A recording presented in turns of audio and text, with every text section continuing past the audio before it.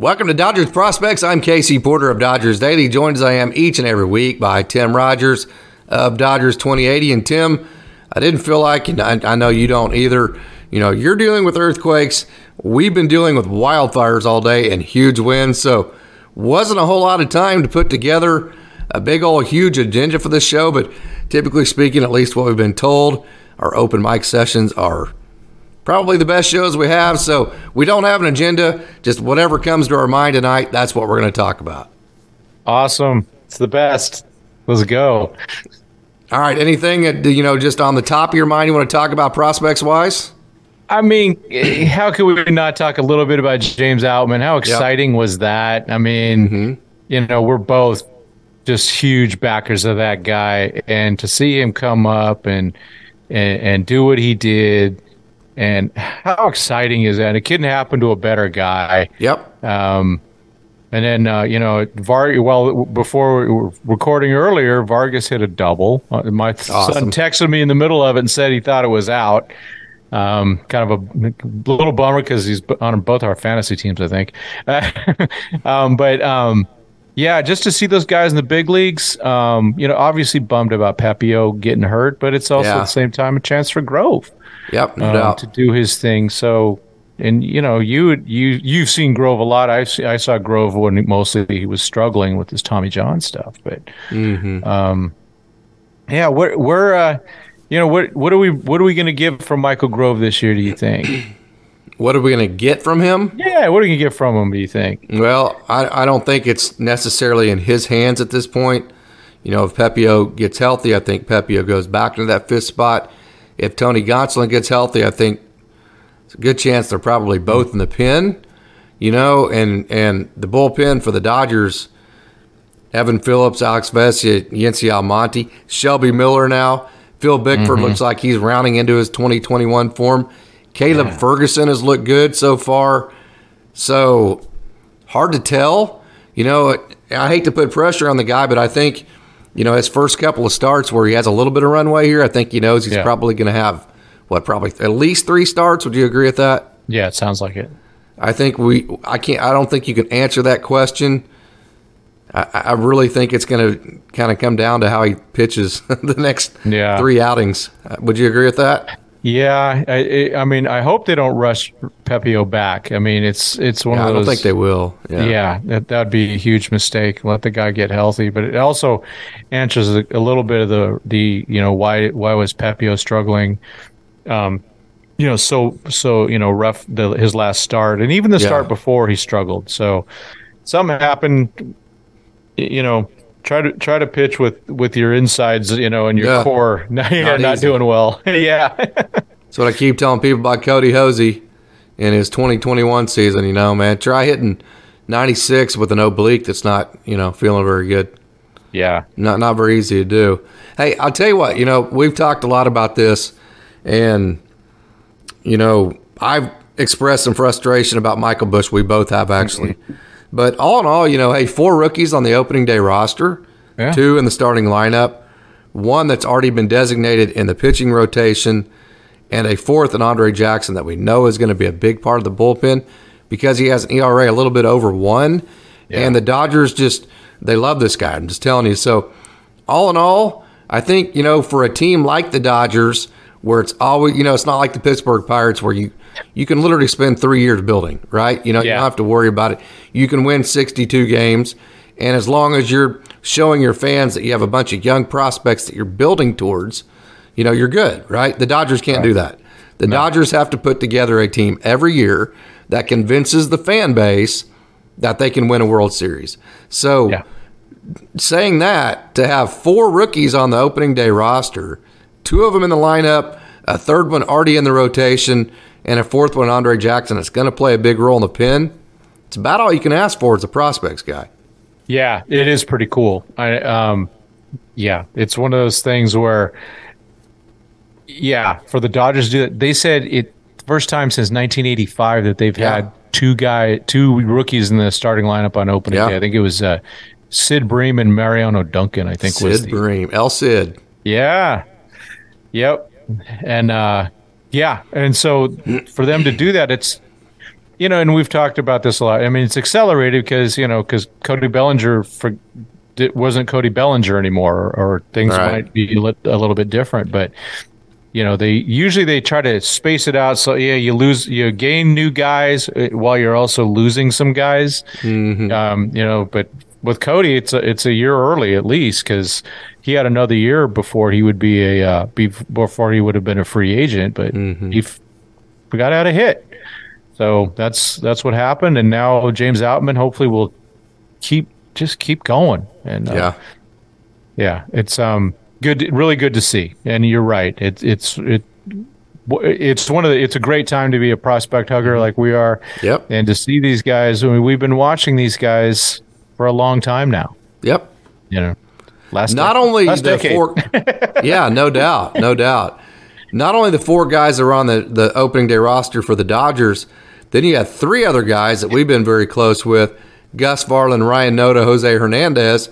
Yeah. They were also on opening day rosters. So really, as a Dodgers prospect cover guy, I don't know how you call that. I don't think I consider myself a hugger, because I want to see these guys gone if it gives them the best whatever the best opportunity to make the major leagues.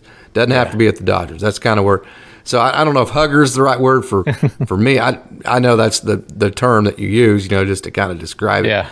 But it's so for me it was almost like there were, and then Luke Raley made the opening day roster. I got to see him quite a bit. Got to talk to him some in Oklahoma City. So I mean, there was a lot of great action. If you're a guy who's followed Dodgers prospects in the last 3 or 4 years, man, opening day was pretty kick-ass. It really was. And it just shows how loaded they are, that they let couldn't find room for three major league players on their 40-man roster. Holy smokes. Yeah. And like you said, it's great to see these guys get opportunities. The Dodgers traded Keibert Ruiz almost 2 years ago now. But, the guy now, he signed a nice long-term contract. I think it was an 8-year contract. And he's starting and he's playing. See, that's what I'm talking about. Yeah, right there. That doesn't happen with the Dodgers. They're set. They would. So I'm glad that happened for him. I would have rather that happened to him than him sit and rot with the Dodgers, correct? Exactly. Yeah, and I'm with you on that for sure. Because at the end of the day, they're human beings trying to make a living. And to get that opportunity, it's great. And, if it doesn't work out for some of those, and the Dodgers they get somehow returned to the Dodgers, I hope the Dodgers give them an opportunity. I know that there's probably another five or six guys that probably should have been taken by some of these other teams in the Rule. But the Dodgers are loaded, and the Rule 5 draft, these teams should be just stealing from the Dodgers, because they have the top player development, or close to it, top 3. Let's just I'll be generous with that to the other teams, because I think they're number 1. But they develop the players well. They take a 7th round draft choice who was not even in the top 500 for Baseball America, and he's their starting center fielder on opening day. Yes, I am. Yeah. But that's what they do. That's what they do. Hey, got a question for you. Okay, what do you do with Hunter Fiducia? The dude's major league ready. We've seen that. He's spinning his wheels in minor league baseball. I think the spring training he had shows that, hey, anything less than him playing at the major league level right now really, is just kind of, just spinning his wheels. Would you agree with that? So what do you do with him? I'm not saying there's anybody to blame, or I don't mean that negatively, because like you said, the Dodgers are loaded. I'm literally asking, you have Austin Barnes, Will Smith. What the heck do you do with Hunter Fiducia? Do you keep... can you keep him in AAA again all year? Yeah, it's not fair. I mean, and it's, again, like you said, it's really no one's fault. I mean, no, it's nobody's fault. Yeah, it's just the Dodgers have done a good job of developing talent. Hunter being one of them. He is a top-notch catcher. He could start for some teams. We know that. Doubt. Absolutely. And I know all those minor leaguers got a raise to $35,000 when he could be making $725 or $750, whatever the league minimum is. I'd rather see him do that. That's for sure. And no kidding. So I hate to say it, but I would trade him. It just as fairness. I'm just thinking. Does he have value in the trade market? I don't. What kind of value does he have? some team should see that he's worth, maybe he has value to us because we see him every day and he's close to us and we love watching the guy play. But does he have value to another club that they haven't seen him play a whole lot? Considering he could start on some teams, not a lot, but some teams he could walk right in and start. So what would the Dodgers take for him, I guess, would be my question. It would be somebody that's a couple years away from the 40-man. Okay. It has to be that, because they're just too. They can't. They're gonna have another plethora of people they need to put on that 40-man at the end of this year. It happens every year. This is it's a good problem to have. Yeah, for the organization, but not for the individual player. Yeah. So that's a little bummer there. Other than the fact you are, it's one of those deals that, to put on your resume to say that you were trained in the Dodgers system, that makes you pretty marketable. It's a good and bad thing, like for Drew Avens, because he has on his resume, hey, I was brought up and trained in the Dodgers system. Everybody wants that guy, but at the same time, that same Dodgers system is so good, develops everybody else too, and it blocked him. So it's kind of it's a darned if you do, darned if you don't. Right. And the Dodgers, like you said earlier, they're trying to win a World Series. Absolutely. Every year. There's no... I'm glad you said that. I don't mean to interrupt you here, but when I hear people say the Dodgers need to go all in, what are you talking about? They're all in every second of every day. There's nobody that wants to win a World Series more than the management and the Dodgers organization. I mean, every move they make is made with the idea of winning a World Series this year and then putting themselves in a position to win a World Series every year. So when I hear that, it doesn't make any sense to me. But so because they're comparing it to the Padres, who are last year they lost, not my money, not the fans' money. They lost $55 million. Right. And now for them, for us, that's like, if we lost, $100, it'd be like, sure. Oh, dang, that's a lot of money. But for them, it's nothing. But they see that and they go, well, gosh, let's spend, was it 11 years, $280 million on Xander Bogaerts. I like Xander Bogaerts, but I don't like him that much. Yeah. Or anybody. The Dodgers, they realize that you can't have a team of a bunch of superstars. That doesn't work. Or long contracts. Yeah. Because you're going to go and, the Padres did. They did go all in with their farm system with Soto. Now, the Dodgers, they could have made the same trade and gotten Soto, and it would have cost a lot, but they still would have had a lot of players left because the Padres have been trading. What was the length of the contract of Soto? I don't remember. He still has he has this year and next year before he's a free agent, so they can lose him in 2 years. Mm-hmm. And if they don't win a World Series, or at least get there, it's a real big disappointment for them. With the Dodgers, yes, they could go. They will make moves. They traded for Mookie Betts. And they signed Freddie Freeman. Freddie Freeman kind of dropped in their lap. Yes, but trade is the big word there. Trey Turner, Max Scherzer. Yeah. The reason why trading is better for the Dodgers than free agency, there's two big reasons. Mm-hmm. One is when you go into the free agency market, you're having to sign long-term deals, which is literally the only way a club like the Dodgers aren't going to be able to compete for a World Series every year is if you have 9 guys that you can't get rid of their contracts. And you still have 5 years left in the contract and they're no longer producing. Does that make sense? So if you go in the free agency, you're going to have to do the long-term contracts, okay? And then also the Dodgers, we've already talked about it. You have so many of these great young players that are at the top of their value right now, right? That you need to move them on, while they're still at their top peak of their value. Before, like Michael Busch, he's closer to 30. You wait 2 or 3 years to trade him, he's not going to be worth what he is right now. So it's better to trade because then you get rid of a lot of your prospect capital for the players that you actually need in return, right? And you're able to do that while they're at their peak value. And then also, if you wait to trade, Tim, in my opinion, you're doing it in July, And now you're able to pinpoint what your actual needs are. If you do it in January or December, you think you might need a shortstop, you think you might need a fifth starter, you think you might need a left fielder. You're not exactly sure. By July, you know exactly what you need on that club.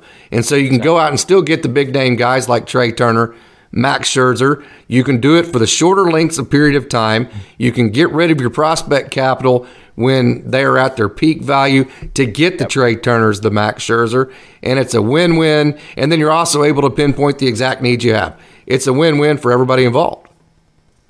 100%. 100% agreement. I mean, that's how you do it, Yep. And again, there's always the exception. The Mookie Betts comes along. It's like, okay, this guy is not only a great player. We know that. But he's how can you not like Mookie Betts? I mean, the guy's worth his weight in gold. He's fun to watch. He's everyone's, if he would have been started as a Dodger, he would have been my favorite player for sure. But they don't go out and just do that with everybody. They had a chance to sign Bryce Harper. They could have signed him, but they didn't want to go 10, 12 years. And they ended up signing Mookie Betts for a long time. But there's just a different a type of person that fits in that they wanted to be the face of the franchise. Well, Betts was first. I mean, you can have one or two, Freddie Freeman's a little bit older. They signed him too. You can have a couple of those guys. Yeah. You can't have six of them in your everyday, as far as your position players. You can have one or two, I mean, hey, you can eat a couple contracts if you have to, right? But you can't eat six of them. That's kind of my point. Yeah. Well, and the Dodgers they're eating the Bauer contract right now. Yeah, right. That's $22 million that, I'm sure they'd much rather have that money back. And yeah, a lot more to that. But, so it's easy to I'm in San Diego and I hear how great the Padres are. But they go, oh, the lineup's loaded. The lineup's loaded at the top. But you're going to tell me that it's one of the NOLA guys. Is it Austin? Aaron. No, Aaron's the pitcher, right? Austin. He's a nice catcher, but he's not a great hitter. He's not even a good hitter. And then, is he better than Hunter Fiducia? As a hitter, I don't know. Probably not. That's kind of my point. Yeah, and he's not better defensively. Yeah. I can tell you that. And they say that's such a great lineup. It's like, no, it's a very unbalanced lineup. And the Dodgers kind of had an unbalanced lineup last year, and part of it was just because of injuries and people forgetting how to hit. But you look at the lineup this year, and it's what are you talking about when you say that, Tim? From last year? Yeah, forgetting how to hit. Cody. Cody forgot how to hit, and then Justin Turner and Chris Taylor were injured and shouldn't have been playing. I was throwing a little bait for you there, and you took it. So there you go. And I love Cody Bellinger. Yeah, I know. I do. We all do. And I wish it all worked out. It is what it is, and maybe he gets it back. But, now the lineup, to me, looks much more balanced. I mean, is David Peralta a superstar? No, but at $6 million or $6.5 million, he's going to be a nice fit. Is Miguel Rojas the same player as Xander Bogaerts or Trey Turner? No, but he's a way better fielder than them, and he costs $5.5 million, and it's only for, a couple years with an option. So But, there's talent, kind of like you're talking about the Padres, and then there's fit. The best college, I'm a college guy, love college athletics, and a lot of recruiting, you can, like in Alabama, of course, they're going to get the 5-star guys and they're going to win with them. But, a place like Oklahoma State, they're better off going and getting guys that fit their system. They're better off doing that than they are just chasing the measurables, and trying to get, maybe the best athletes. If you can get guys that fit your system, Miguel Rojas fit what the Dodgers needed like a glove. I mean, they needed energy. They needed leadership. They needed somebody to mentor Miguel Vargas. Hey, you can go get all these all-stars, and that's great. But, a lot of times it's better just to go get the guy that's the actual best fit. What the Dodgers needed with Miguel Rojas, they needed a good defensive infielder, right? And then they needed somebody to mentor Miguel Vargas. And they needed somebody that could bring a lot of intensity and energy to the dugout every single day, because last year's team was straight up boring at times. And Miguel Rojas, check, total fit for this team. Yeah. Yeah, and I think I've mentioned it before, but, I saw him up close. I was in the camera well when he was out there at shortstop, and he's loud, he's leading. Yeah. The energy level is, oh, man, baseball's a loud game. It's not a passive game. And to see him out there, I do believe he's the leader of this team.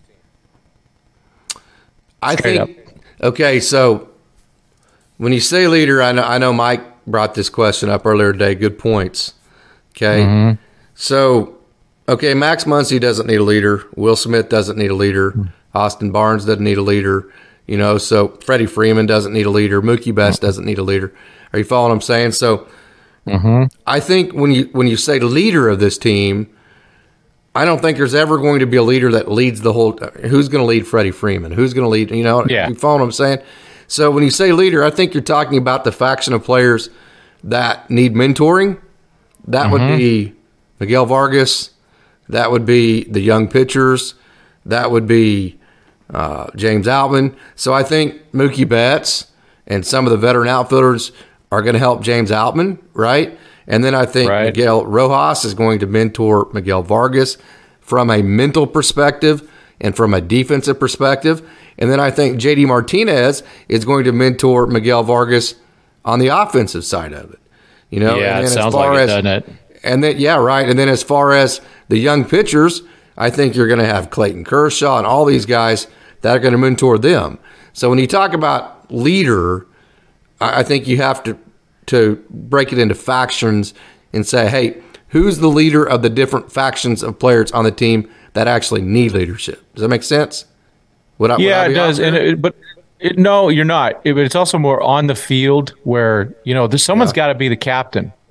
The shortstop is, it's shortstop and center field.